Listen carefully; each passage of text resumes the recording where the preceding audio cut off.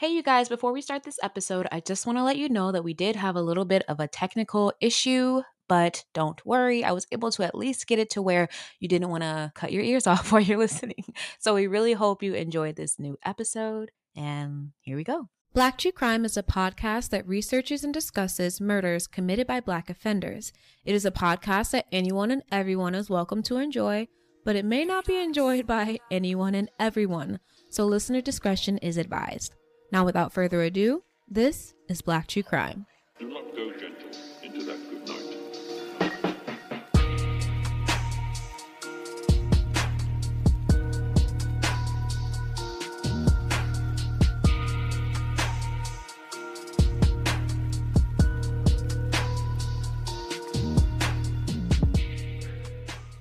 Hello, everyone. What's up, everybody? I'm Kayla. I'm Terrell. And this is Black True Crime. If this is your first time here at the show, welcome and hello. Welcome. And don't get used to my man because I'm just kidding. Yeah, well, don't get used to him. He's not going to be here very often. Kristen is usually with us today. And for all of our regulars, hey, y'all, we've missed you. What it do? Shout out to everybody who's been following the podcast on a consistent basis. All the long-time listeners. I really appreciate you guys for supporting. Yeah, definitely. So we're really happy to be back. We've missed you. We weren't here last week because it was a holiday. And, you know, We was busy. We had kids in the house. It was just a mess. And Kristen still needed another little break. So she's not here this week. But we still are excited about this week's episode because me and Kristen had a conversation when she was here for Thanksgiving, and we decided that there are about 20 cases at least that I've covered that Kristen had no parts of. She doesn't know. Too. She doesn't know any of the tea. She doesn't know names, nothing like that. So I was like, why not give you guys a shot and her a shot to hear what we both think about it? And it'll also give me a chance to kind of see my growth, see how my research has flourished since when I first started. Well, and today's case is one of those cases. Will you have to do more research, or are you just going to just use what you had originally when you recorded? Great question. I'm using what I got. Okay. But if there's more tea to be spilled, I will be incorporating those as well as we do these as the week goes on. And for the people that didn't know that we were going to be taking a week off last week, you got to get on Patreon and you got to get on Instagram because that's where we let y'all know everything. So follow us at blacktruecrime.com. At Black True Crime Podcast. If you ain't a subscriber on Patreon, my love for you is a little less. I'll say that. But don't he sound fine, y'all? Period. Oh my God. Don't answer that. Okay. Are you ready to get started, babe? I'm ready. Let's do it. Between 2004 and 2005, the heinous murder of a beautiful young soon-to-be mom named Lacey Peterson was all the country could talk about. Even the trial of her murderous husband had the media in a frenzy. But around the same time, there was another heartless, evil human being wreaking havoc on the ones he was tasked to love. Join us as we discuss the incestuous, inhumane individual known as Marcus Wesson. What was that word? Incestuous.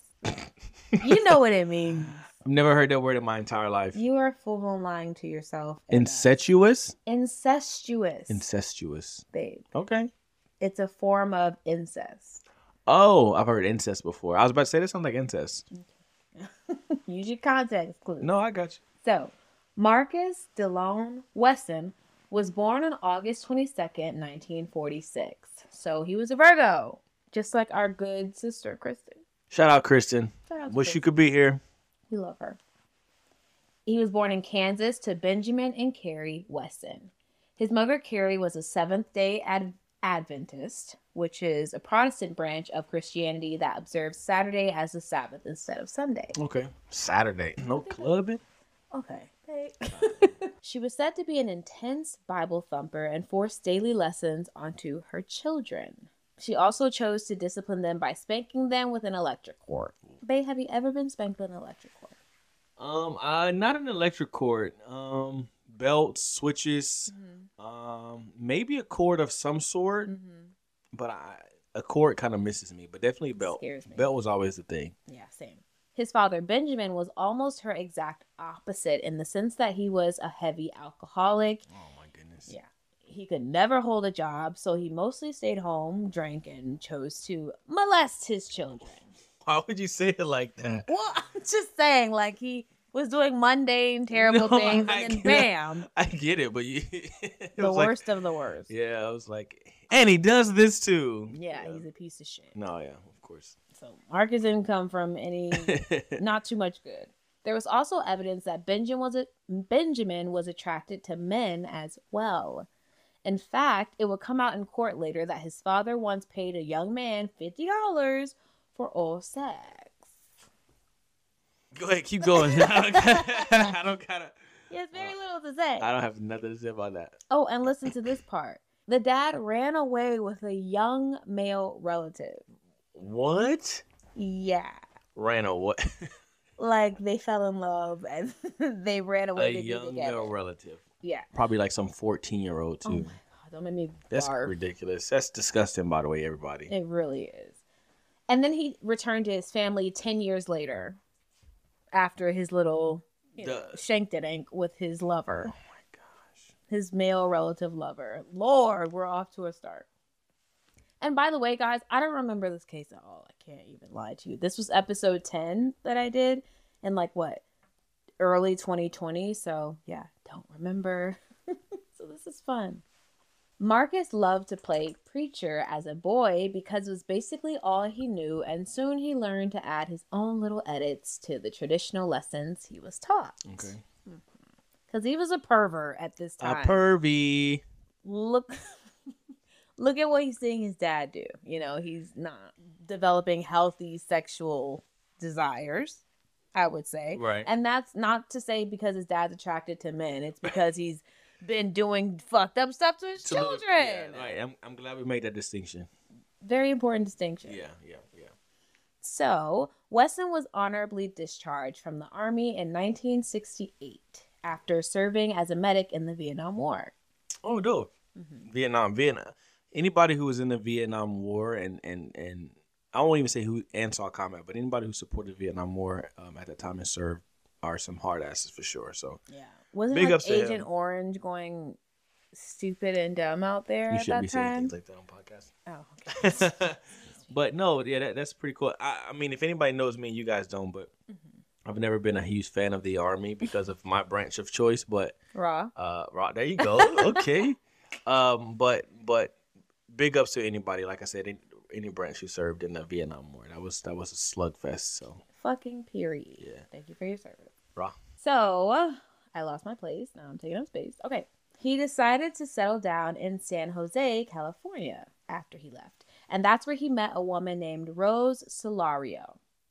She was an older woman, and she was about 13 years older than him. Wow. Period. I'm here for it. Who was living her life and already had 8 kids of her own. 8. Yes. This is a grown woman, child. 8 kids of her own. Yeah. Some people really desire that. No, I get it. I wouldn't. Lunatics. I wouldn't. Yeah. I wouldn't want 8 kids. If I end up with 8 kids, even of my own, I'm leaving. I'm gone. Jumping off a bridge. That's what you're telling me? Y'all should have seen her face. Y'all should. Well, you ain't getting no 8 kids. He's trying to get one out of me, y'all, and it's like a struggle. It's a struggle until it is what it is, and then she be like, "Oh, okay, back to the case." See, everybody I love, y'all, is fucking nuts. Okay, soon Marcus Wesson, and Rose moved in together and had a son of their own. After basically living as man and wife with Rose for about 5 years, Marcus impregnated Rose's 14-year-old daughter. They What just. the fuck? And her name was Elizabeth, by the way, but 14 years old.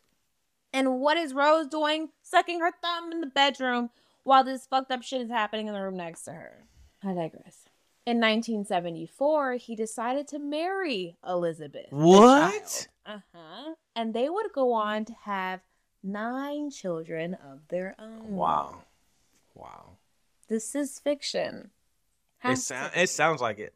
But even I think I don't know the details yet of the full story, but the mom of Elizabeth should have killed that man. I would have been underneath somebody's jail. Yeah. So they would go on to have 9 kids, and it would be 5 boys and 4 girls. In 1989, one of Elizabeth's sisters, named Rosemary, called to say that she basically had no control over her addiction anymore. So I guess she was like dealing with something hard to deal with. I don't know what substance it was, but she needed Elizabeth's help, and she sent her 7 children to live with Marcus and homegirl 7 Lizzie. kids. That's like 7 kids. When I was a kid, was like me and some cousins. Like me, my brothers and some cousins. Not like all brothers and sisters. I don't think anybody other than my grandfather, like was in a litter of more than 4 or 5. That's a perfect word to describe it, litter, because it was so many damn kids. Yeah, that's a lot. Bouncing off the walls, and I don't even know how they afforded to feed all these mouths. So they probably, well, I ain't gonna say they didn't, but well, we're gonna get to it. So it's actually the next part I'm gonna say. So the 7 children added to the family home. There were 16 children in that house. 16. And how did they pay to support all these children? Well, Marcus never did a damn thing. So Marcus never worked. The one who raping these kids? Oh yeah, I'm sorry. Marcus as in the grown-ass man. Oh my goodness gracious. Yeah, the one that impregnated a 14-year-old, married her, had multiple children with And her. what year? This was 89? 94. 94. No, I'm sorry. 89 is when Elizabeth's sister's kids came and lived with them. Right. But in 1974, That's when he married 14-year-old Elizabeth. Right.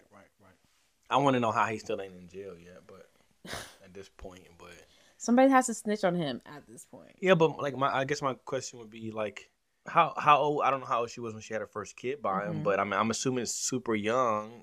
Extremely young. Like as soon as she was capable, he was 14 years old. So I'm thinking, okay, she has her first kid by him.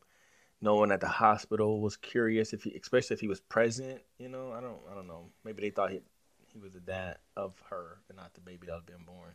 That's a good question, but it is 1974, and you have to like give a shit in the first place to even ask these questions. Yeah. So it just wasn't a good time, but 16 children nonetheless under one roof. Half of them are parented by Marcus and Elizabeth, and the other half are by her sister, and it's just too much. Too many fucking people. Yeah, but they were feeding them somehow, even though Marcus never worked. But according to Elizabeth in an interview later, she said, quote, "You can't work if you are on welfare." So basically, I think Marcus was getting welfare from the government at that time. But even with the money they were getting from the state, the children still would have to resort to looking through garbage cans for food. That's what I figured. 16 kids under one roof. Just and you got a piece of shit dad. Yeah. And the mom is like probably just now coming of age to like do anything as a parent, really. Yeah. So. And it's going to get a lot more crazy. So here we go.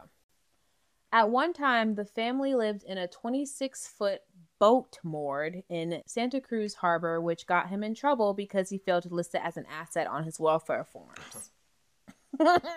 So that makes it clear. Marcus was the one on welfare. Okay. The women were the ones that were out and working. Right.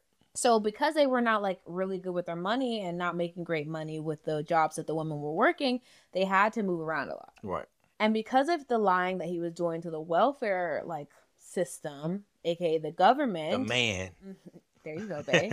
He would end up going to jail in 1990 for a bit. Yeah, they weren't playing. They weren't gonna be giving out free money and not locking up nobody who wasn't meeting the criteria. That's to a black man. Yeah, that's what I'm saying. They were going a black man. In the mid and late 1990s, the family lived in a trailer and a large army tent in the Santa Cruz Mountains on land. Large army tent. Yeah, with no running water. So it was very animalistic. Animalistic. Oh my goodness. It's giving caveman. Let's be fair. I couldn't live like that. Well, no running water. I don't think I could do it. She not from the hood, y'all. It's okay. Oh, okay. She don't know what it's like. She don't know what it's like getting water from the neighbors and heating it up. She don't come from that type of lifestyle. Okay. Anyway, we've come a long way. Sometimes they lived even in a school bus. But by the late 1990s, the children of Marcus and Elizabeth Wesson were old enough to work, and Wesson used their money to buy the converted office building in Fresno, where the murders took place. Spoiler alert. Spoiler. Can you believe this? No. I can't believe this. Marcus is his name? His name's Marcus. So a lot of details would not come out until after the trial because of how isolated Marcus kept his wife and all the children. But not only was he having children with his wife, he was also having children with his own children and nieces. Oh my God. This is a dirty mother effer. I don't want to cuss, but that's a dirty dude. If I caught him on the street, it would be worth. If I caught him on the street, he gonna catch an unintentional stray. Absolutely. Yeah, that's a dirty dude there. That's a dirty fucking dude. I had to cuss y'all. I'm sorry. And he looks like somebody I bought weed from. That's like the thing that bothers me so much. It's just you never know how sick He's people having are. kids with his kids. Oh, That yeah. is ridiculous. Oh yeah. Unfortunately, Marcus was grooming these young girls to be his adoring geishas, his sex slaves, and his toys. They would wash his dreadlocks, rub his body, and just obey everything he said. So what timetable or what year are we in now with him now having kids with his kids? Good question. This is mid to late 90s. Okay, so this is, in my opinion, where I think in some form or fashion, we say the man started to give a damn about, a little bit of some stuff. So I'm still confused on how this is just going undetected by neighbors and friends and family. Well, to be fair, you don't technically have to have your baby in the hospital. Well, of course not. So I'm not even sure if all If of these these motherfuckers children, leaving the house. or even if all these children had birth certificates. You know what I'm saying? To even watch them this closely. And the next thing I was going to say is talking about how, all these kids were like school age. Well, at least most of them. Yeah. Where was the school? That's true. Let's talk about that. My thing is, and I know I could be going, I don't want to go on a tangent, but my thing is when I think about situations like that, it's about the kid in particular, because even though the dad's a piece of shit, not even though, but because the dad's a piece of shit, it tells you how big of a piece of shit, because he doesn't even think of the type of life that this kid he's trying to father with his own kid is going to have when he's dead and gone, Oh, he does not give That's a shit how about selfish, that thought process that he has is. It's, I think saying he's selfish is light work in well, comparison yeah. I mean, to what it's he really robbery. is. You're robbing your family, your blood of a decent life. Yeah. And it's criminal. I mean, just an abuse-less life. Yeah. Because no matter what, he brainwashed them into thinking what he was doing to them is completely sick and wrong, and they didn't deserve it. Yeah, I want to put my hands on him. Me too. None of the children went to school until around their high school years. Marcus taught them at home using flashcards, school textbooks, and his own weird version of the Bible and Christianity. Oh, wow. Doesn't surprise us. We cover a lot of those people on this show. It fascinates me how you can read something that's supposed to be like straight up good and then interpret it into complete evil, and somehow they always find their way to kids. It's just ridiculous. Yeah. Anyway, Marcus taught them that he was the Messiah, and he started writing his own Bible. So forget the original one. Right. He's doing his own thing. And he stated that Jesus Christ was actually a vampire in this Bible. His theory was that because Jesus died on the cross and gave his life, aka his flesh, his blood, for us, hence the importance of communion, these things made Jesus the original vampire. 1 + 2 = 3. It just shows you the type of education he had. Or lack of. Right. Fucking idiot. Or just like the definition of free will. Because you can dead ass do whatever you want. Yeah. And turn whatever you want into vampire? whatever you want. Oh, yeah. I mean, he could have got way more creative than that. I think He's gonna make up some shit. I was about to say, I think it's a nice start to something. I'd read a book about it if it was written. I'd be interested in his take. Well, I guess I would say like, I guess I get it. I get it. I get the attraction of it. Yeah, the macabreness. And he's evil too, so of course he's going to try to find evil in it. Marcus even gave himself and his daughters and nieces vampire names. So his name was Javam Marcus Spire. So that's a mixture of Jesus, Marcus, and vampire. I'm not even going to try to repeat that. Don't. He added some ideas that were already incorporated in other religious groups, like sexual abuse from children of God and polygamy from fundamentalist Mormons. Yeah. He also believed that the end was near and that the second coming was happening in 2000. think a lot of people thought that. Yeah. Or the year was ending, or the war was ending, or Yeah, whatever. apparently a lot of people were like outside or like indoors looking out their window like on Scared as hell. 1999. Yeah. Yeah. I wish I could remember that. Because we were alive, but we were fucking jits. Yeah. I remember 9/11. You do? Yeah, I remember where I was at, what I was doing, how I found out. I was in the cold, so I was probably like doing some crazy shit Yeah, underground. I be forgetting about that about you, babe. I'm sorry. Y'all, he's rubbing my back as if I'm currently in it. I mean, healing never stops, guys. So when the end of the world, or the second coming, obviously did not happen, all the children just made excuses as to, not question their father. Right. Who they saw as the Messiah, let's be clear. He kept his family completely isolated from the outside world. Neighbors didn't even know how many people were living in the house. Right, that's what I figured. Until the day of the murders, because people were rarely seen leaving. I'm curious on, and I know we're getting there, how many people died. Oh, God, it's sick. And that part of this case I do remember, and it really stuck with me. And I'll tell you the part that really, really did it for me. The shitty part is, guys, is we know that it wasn't this motherfucker who died. That's what we That know. is the shitty part. Yeah. Fuck. Thanks for spoiling it for us. Well, I mean, I'm looking at a picture of him sitting in the red orange jumpsuit. I'm like, he died. All right. He even isolated his sons from his daughters, stating that sexual attractions would grow between each other. Well, and the thing is, as shitty as it sounds, considering that they were his offspring, who knows? I mean, to be fair, he was attracted to his children. He was attracted to his girls because as young as the age of 8 is when he started to molest them and do sexually horrible things to them. Yeah. So it's really just like he wanted the girls to himself and seemed like he didn't really care for the boys other than to like go out and make money for the home. Yeah. He was disgusting, and all of this just sounds like control and sexual sadism. What'd you say all the time? A very small man. Very small man. Yes. So Marcus would start molesting his daughters and nieces by playing with like their breasts at first. I don't even want to say this sitting next to my man. And he has 2 daughters, so it just hurts me even more. He starts touching on them and stuff. He teaches them about oral sex, and finally it's just the full-blown shebang. He told them that this was how a father showed his love and that God wanted man to have more than one wife. And the girls were so brainwashed, they didn't think anything of it. They didn't know no better. And they would even get jealous of each other because they were like, oh, like, why do you get to marry him first? Or why do you get to spend so much time with him? Can you imagine? No, I couldn't. But I don't know.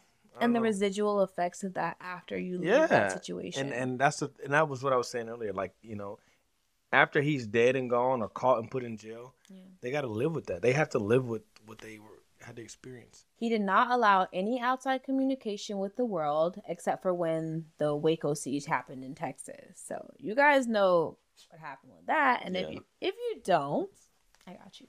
Waco is a city in Texas where a group called the Branch Davidians, led by David Koresh, lived, and in April of 1993, they had a 51-day standoff with the police that led to the death of, I think, 6 officers. Crazy. And at least, I think it was over 70 ranch members. Yeah, that's crazy. And then there was like 25 kids at least and pregnant women. It was just a mess. Yeah. And if you don't know the story, I think there used to be, it could still be on there, a show, a Netflix series on there on Netflix. So that's how I learned about the case itself in the deets. Cool.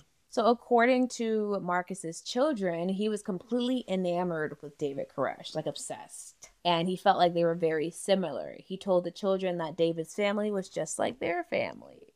This adding to the brainwash. It's like, look, kids, this isn't wrong because other people are doing it too. And it should have been a really huge red flag when so many people died. Yeah. It was a mass suicide. Either way, Wesson then taught his family to be prepared to die if anyone ever tried to break up the household. Wow. Sorry if you heard that. That was our dog shaking and gyrating.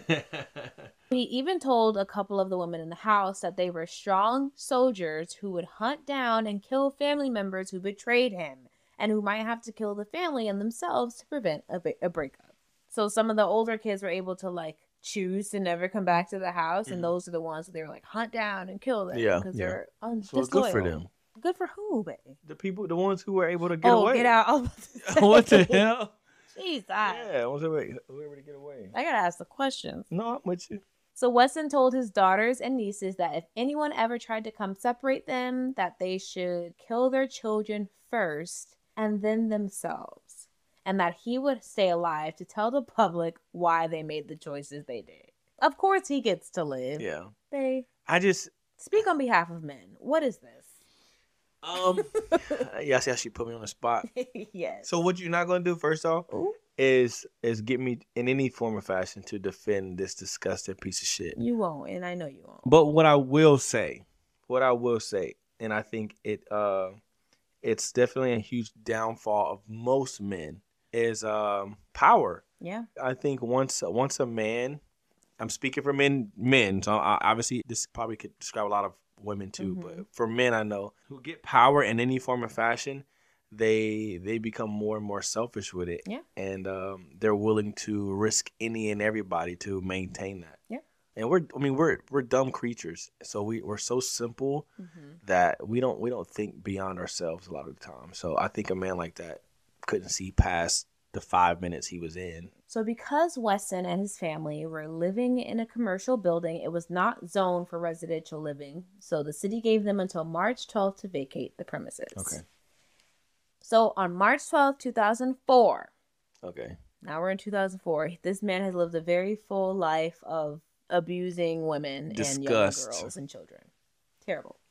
So on March 12th, 2004, Ruby Sanchez and Sofina Solario showed up to the Wesson building looking for their children. Sofina was even able to enter the home and grab her 7-year-old son, Jonathan, but before she was able to make it out, her sister Sabrina ripped him from her arms and proceeded to push Sofina out of the building. Tragic. And this is family. Yeah. All the while calling her all types of whores and bitches. Yeah. Of course. I figured that, yeah.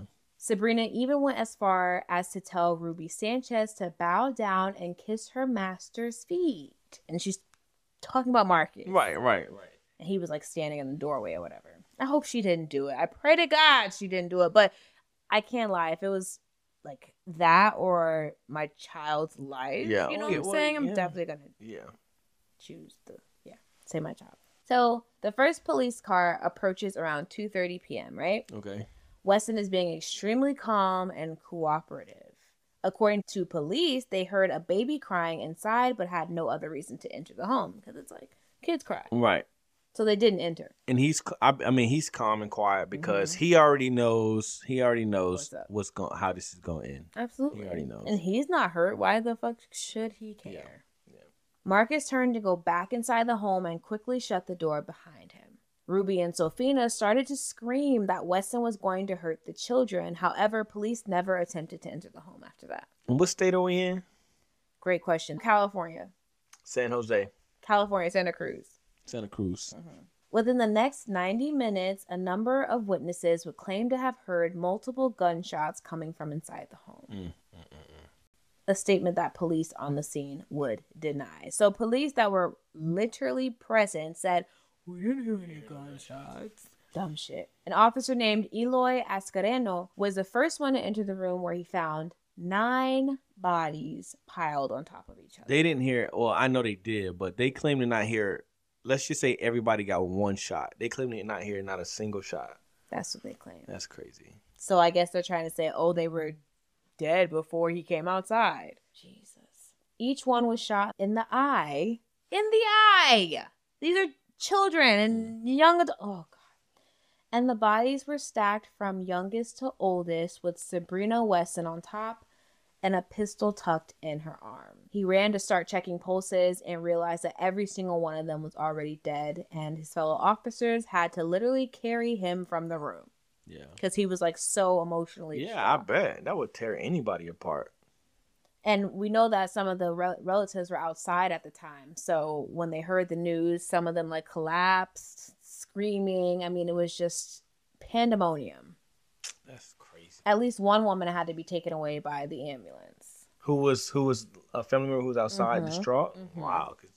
Probably having like a breakdown. Yep. 4 women who were gathered outside of the house were mothers of some of the victims in the house. Because remember, he was, sticking in every single girl he could that came into that house. So and you may not have this exactly, but was it only the police who denied hearing gunshots? Did anybody and everybody else? I think we can come to that later. Like I said earlier, there were some witnesses that claimed that they heard the gunshots, Mhm. but when the police were asked about it, they claimed they didn't. Okay, that's crazy. Absolutely nuts. Authorities, relatives, and public records suggest he had fathered up to 18 children with 7 women. What? Like what? Wesson's other children, who were not present inside the house, obviously survived the incident. Sure. So thank the Lord. But unfortunately, the little ones that did die, I'm going to actually name everyone that lost their life. So Java, who was 1 year old, Marshy, who was 1, Sedona, who was 1, Ethan, who was 4, Jonathan, who was 7, and I think Jonathan was the one that was pulled back at the last minute from his mother, which is just, I can't imagine her pain. Aviv, who was 7, Illabel, who was 8, Elizabeth, who was 17, and Sabrina, who was 25. Elizabeth, who was 17, he had 8 or 9 kids with her. But I don't think Elizabeth is the same Elizabeth that was originally, because if we think about it, he got with Elizabeth in 1974 when she was 14. So there's no way. Forgive me. And they had so I just saw the many name. kids. I'm like, what? They had so many kids. It was probably just like, damn. Yeah. You know? Yeah. Let's just name them the stuff we could think of. Right. And the small world that they had to live in because of him. Just heartbreaking. Rest in peace to all of the victims. Absolutely. Absolutely. It feels like we're flying through this case and not really like... It does, but I mean... This is something, like I said, this was the part that stuck with me. It was them being stacked on top of each other. I think for some reason I have a picture of this in my head. I don't know if I had it back when I did the case, but if I am able to find it, I'll include it on Patreon only, y'all. I can't post this anywhere. That's brutal, man. Brutal. I don't even know how you could do that and be okay with just going to jail. I think he thinks he's gonna get away with it. Okay.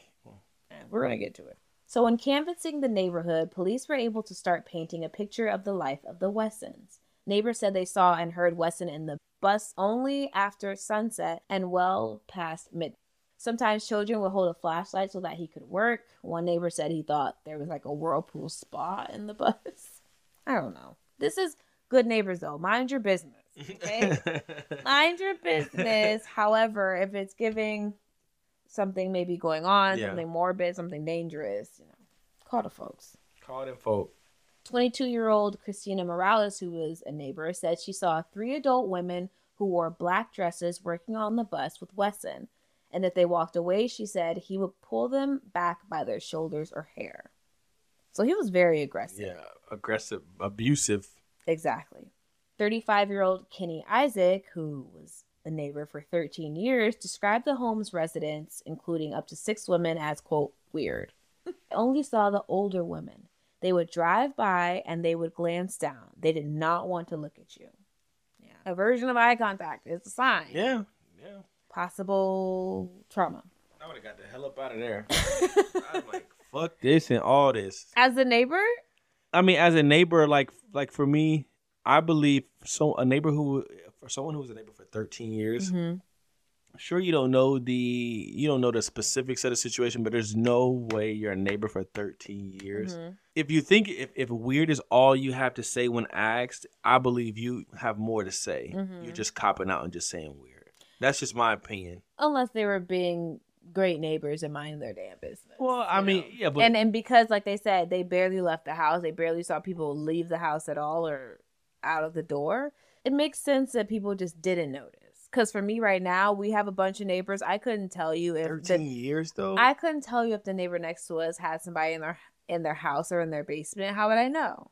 So that's why you got to pay attention to the signs.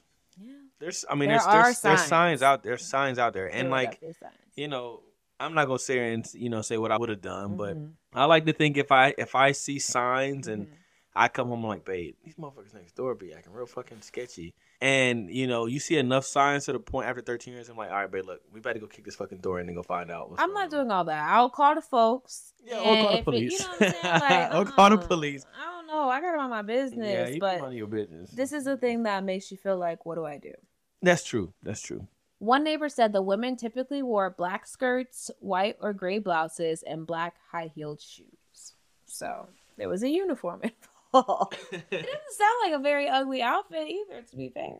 61-year-old Barbara Alec, who lives near the house, What's up, Barbara? lived near the house, said she noticed people arriving for what seemed to be a gathering at the house Friday afternoon.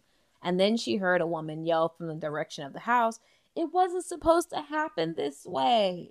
That's what someone yelled. I know, I was trying to put that in some type of context. Me too. Yeah. Didn't make much sense to me. Yeah. After 9 p.m., police were beginning a search of the home and also were planning to search the school bus. At 10:30, coroners began to wheel bodies out on gurneys. Man. And it took almost 5 hours total to remove all of the bodies.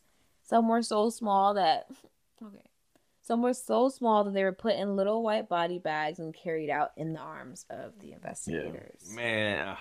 A 1-year-old. You shoot a 1-year-old in the eye? There was a couple of them, wasn't it? It was like 2 or 3 1-year-olds. Yeah, there was like at least 2. I hope he's rotting right now. So the reason why it took them so long to finally search the bus and everything is because they still needed a warrant. So in my mind... What? Thank you. In my mind, and being on this show, why the F do you need a warrant to search a crime scene? It's a crime scene at this point. Oh, that confuses me. But, like, to be fair, the Midwest is no place you should ever do anything in regards to dealing with the law. It's just the fucking 1860s out there, it feels. Yeah, they make it seem like you can have a body hanging out your window, and it's like, hey, bitch, if you don't got a warrant, you can't come get this fucking body and find out how I did it. You know, I could drive a corpse. I could tie a corpse to the top of my car and transport it to the place I want to bury, and they'll be like, man. But I thought this was California.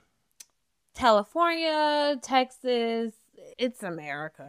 It's just you fucking sound like America. Childish Gambino. It's America, like that song he made. I never listened to it. I've only heard snippets of it. His stomach and his chest. In the See, yeah, you've seen the snippets. I just couldn't do it. Hey, just so y'all know, he from Zone 67 too, by the way. Period. All right. So Marcus was held at the Fresno County Jail in lieu of $9 million bail and charged with 9 counts of murder. Yeah, good. DNA testing gave investigators foolproof evidence that Wesson had sired all the victims with his own daughters and nieces, and he was charged with an additional 14 counts of sexual abuse. Yeah. He pleaded not guilty to all charges. Oh my God. He's that arrogant too. Oh yeah. Oh my God. In his head, I feel like he's like, well, they deserved it. If I was a judge, I'm throwing the gavel across the courtroom. And you haven't even heard his excuse for what happened and how he wasn't really responsible. Yeah. We're going to get to it. Okay. His wife, Elizabeth, daughter, Kiani, and niece, Rosa Solario, stood by him and claimed that he did absolutely nothing wrong. Bless their hearts. He offered as his defense that his 25-year-old daughter, Sabrina, so that's the one that died as well, and she had the gun in her hand. So Sabrina, whose child was Marshy, and Marshy was also killed in the attack, was the one that committed all of the murders, and then she killed herself. Right. I mean, I figured that was going to be his story when you said the police come in and they see the gun, in her hand or whatever. Like, you piece of shit. You just stood there and watched her do it too? Exactly. Didn't even try to save because all of these people are his children. I mean, in some way, either his children or his nieces. Did she kick your ass and kill everybody? Exactly. Were you just stand there, or did you do it? Piece of shit. The murder weapon, a .22 caliber handgun, was found with her body, and Sabrina's DNA was found on the gun. Obviously, she had it in her hand, which lent credence to Marcus's claim. They even went so far as to say that Sabrina was obsessed with guns and even wore army camo paint on her face and carried cartridges around in her purse. I think he was like writing. I think he had way too much fucking time on his hands. He was trying to write his own like fan fiction, but make it real. Yeah. Type of vibe. And I bet he had a fucking. I don't know. I bet he was excited all the way through this. He was because it was ultimately going to be a part of his story. Oh yeah, and I don't know if he even believed this because obviously he knows it's a lie. But what does he get from this? What does he get from killing his children and then pretending one of his other children did it? I just don't understand. Did he think that he was going to be able to continue to go on and do this again? I mean, if he blamed it on Sabrina? Yeah, I mean, because they got you for all the sexual assault. Okay, so you go into jail. You're going to jail for the rest of your life anyway. You might as well claim. You fathered children with your children. You're going to jail. Children and nieces. You foul slut. Slut is too much of a nice word for him. No, yeah, he needs some words that only Jesus can say. So Rosa Solario, who had 2 children among the 9 that were killed by Mark, her son was Ethan, he was 4, and Sedona was her daughter, who was 1. She testified on his behalf, not against him. Yeah, I mean, it doesn't surprise me. Like, You think being a mother, like, that is something that is natural, right? Like, that's innate in you when you have a kid. It's not something you can necessarily just learn. It happens, you know? And so for that to be her reaction to protect the man that took the lives of both of her children is bonkers. Yeah, but like, it goes back to his teachings to them. It was like, be prepared. Be prepared. This is going to happen, and if it does, this is how it's going to play out. Yeah. And to her, he probably sounds like a genius. Yeah. I mean, Stockholm syndrome to the max. Yeah, that's just real. She said that she still loved him and even still wore the wedding band he gave her when she married him as a teenager. So I'm guessing he married multiple women. Oh, yeah. Because he said he wanted legally, multiple. Obviously. Yeah, clearly not, but jeez.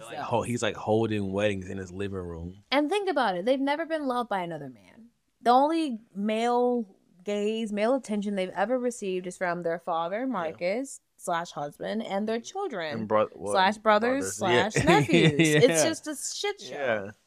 Several witnesses had testified that Wesson had repeatedly coached the children to be ready to kill each other and themselves if authorities ever threatened to break up the plan.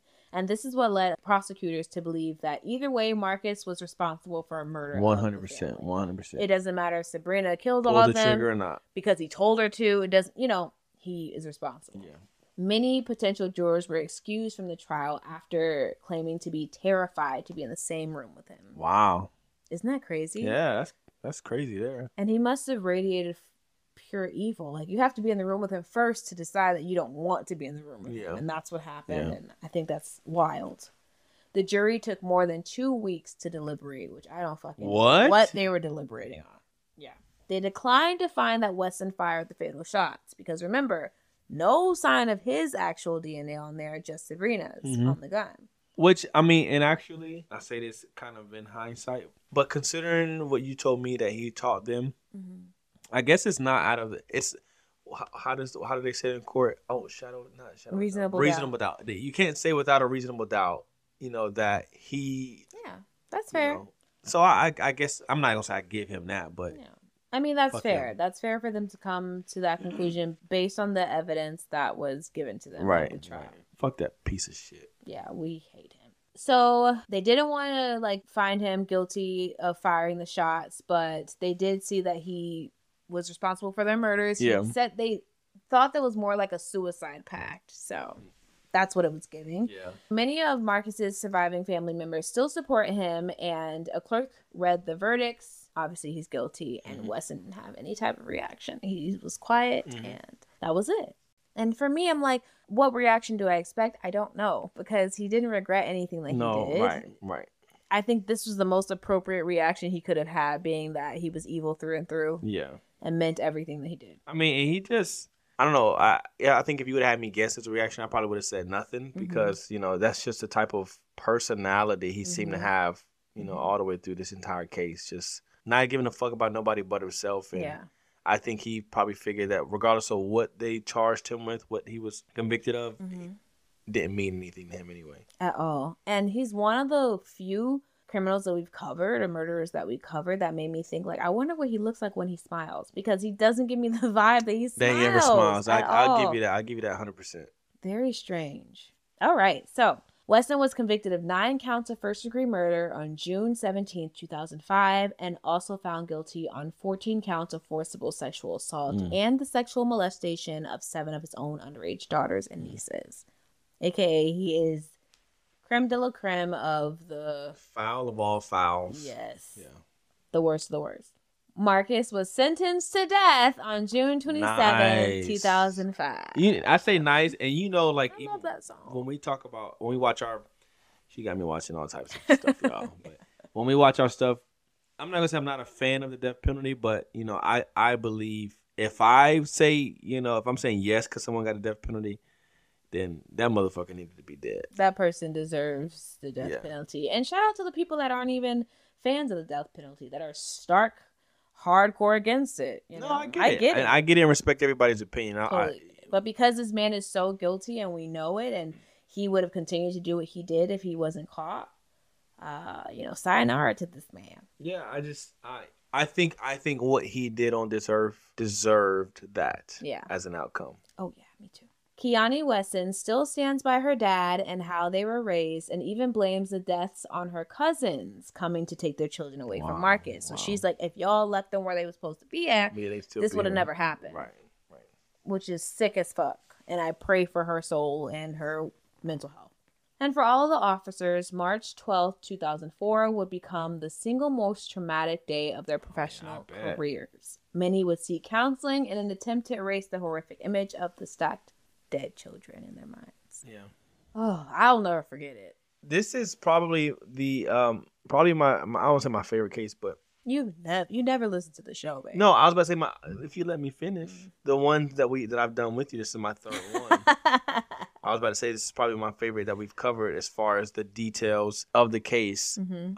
That's horrific. Yeah. And I know everybody you cover are pretty evil people, terrible, but this guy here is. I think what's shocked me the most is his background and like how he was raised, because when you look at that stuff, you can kind of see, okay, this person's not going to turn out very well. And if they do, it's by the grace of God, you know? And in this situation with his dad molesting the children, being a drunk and then leaving the family for a gay familial lover. You know what I'm saying? It's like, damn, he was really introduced to a lot of fucked up stuff. And who knows if he was even molesting his boy children as well. It's just so much trauma and so much evilness that these children have to get over, and I just feel terrible, and this is unreal. I bet even before he was executed, because you didn't give if he was actually executed or not, I bet you he was probably still living good, because in jail, off the strength of the surviving family that he did have who were supporting him, probably made sure that he had every single thing he needed while he was in jail. Yeah. And he's still alive and kicking, and he looks like shit in a handbasket. Yo, this is fucking crazy. I'm about to show Terrell all the pictures I didn't show him throughout this. So, mind you, also a detail I didn't tell you is they used to have caskets. So the house was full of caskets as well. Probably the same amount of people that was in the house. That's fucking crazy. And like looking at him, it's like they were fighting over him. Like they were so brainwashed and so sheltered that they didn't know any better. Look and that's you can pay me 10-foot pole. Yeah. Are you gonna put these on Patreon? Yeah, I'm putting all if these you got Patreon, you sitting in the front seat with us, because this motherfucker here. Yeah. Everything. I mean, but that shows you the power of influence when you close someone off to the entire world, and you are the sole reason someone is able to think. Yeah. And what they think and how they think. It shows you how, like, the type of damage that it does. He had a daughter at 25 who was defending his actions in court. Sick. Unreal. If I was a police officer on that day, I would have had to hand in my badge and gun. And he hasn't been executed yet. No, he's in San Quentin right now. Hopefully living a terrible life. San Quentin. Actually fucking horrifying to look at. Yeah. The Vampire King. That's what the news was calling him. Please.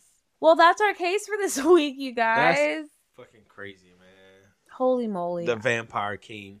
I love that we did this again, because I totally fucking forgot about this case. I mean, in the sense of like the details, and the details are so shocking. Yeah. I mean, seeing the pictures really gives it, I don't want to say context, but it gives, an extra zhuzh. Zhuzh. Yeah, it's like, absolutely. Yo, this motherfucker was ugly. Well, not that it matters, but he was ugly as hell, y'all. It's just, I think it just highlights the importance of child rearing. Like from the moment they pop out, they're only going to be exposed to what you allow them to be exposed to. Yeah. And that's exactly what happened here. And shout out to the ones that survived and are still suffering through God bless. the trauma and trying to heal. And rest in peace to the victims. 9 fucking people. Yeah. That's sad. And he had caskets just sitting around in the house. Yeah, a room full of caskets. Like, hey, go give me that remote on that second casket to the left of the bathroom. It seemed like he was David Koreshing, literally getting prepared to take them all out. Yeah. I mean, but like I said, I'm sure he knew that he had to know what he was doing wasn't going to last. He had to. It was lasting for decades. Why would he think it wouldn't? I guess that's true. Well, Marcus, we're glad you're locked up. That was a good case, baby. Thank you. That was good. And I think I haven't listened to all of your cases before. That's not true. I haven't listened to all your cases, but I do know you got some really good gems from the ones that you was recording by yourself before Christy came along. Yeah. So I'm happy that I was able to do the first one, question mark? The 10th one. No, I'm saying the first one that you decided to re-record. Yeah. So yeah, this was a really good one. This is a really, really good one. Thank you, Huntington. Yeah, of course. And thank you guys so much for listening to this episode. This amazing audience. Your patience. And reminder, we are still running our Cyber Monday sale. It ends on December 5th. So you guys still have time. It's 20% off the whole fucking site. So go to blacktruecrime.com. You can get your tickets, your tour tickets for 20% off. You can get Hella Merge 20% off. It's giving, y'all. So go take advantage of it before it's gone. How much are your tickets again? Oh my God. Oh, the prices went up. Y'all got to get them now because they're not going to go up again. So don't worry. So yeah, blacktruecrime.com. Get your discount before 12/5. And we love you guys. We're really looking forward to the tour. It's going to be crazy. Venues are going to be popping. Food is going to be everything you need it to be. And it's going to be good. Okay. So before we go, be safe, protect your peace, and protect your space. Protect your space. So we don't have so we ain't got to cover your case. Period. Bye. Thanks, guys. Thanks so much for listening to the show. You can stream all of our episodes on Amazon Music, Spotify, Apple Podcasts, or wherever you get your favorite podcasts. And if you enjoy the show, please leave us a 5-star rating on Spotify, Apple Podcasts, and even Facebook. It's the best way to help the show grow, and it's completely free. For bonus content, you can find us on Patreon, and for more information about the show, you can visit blacktruecrime.com. See you next time.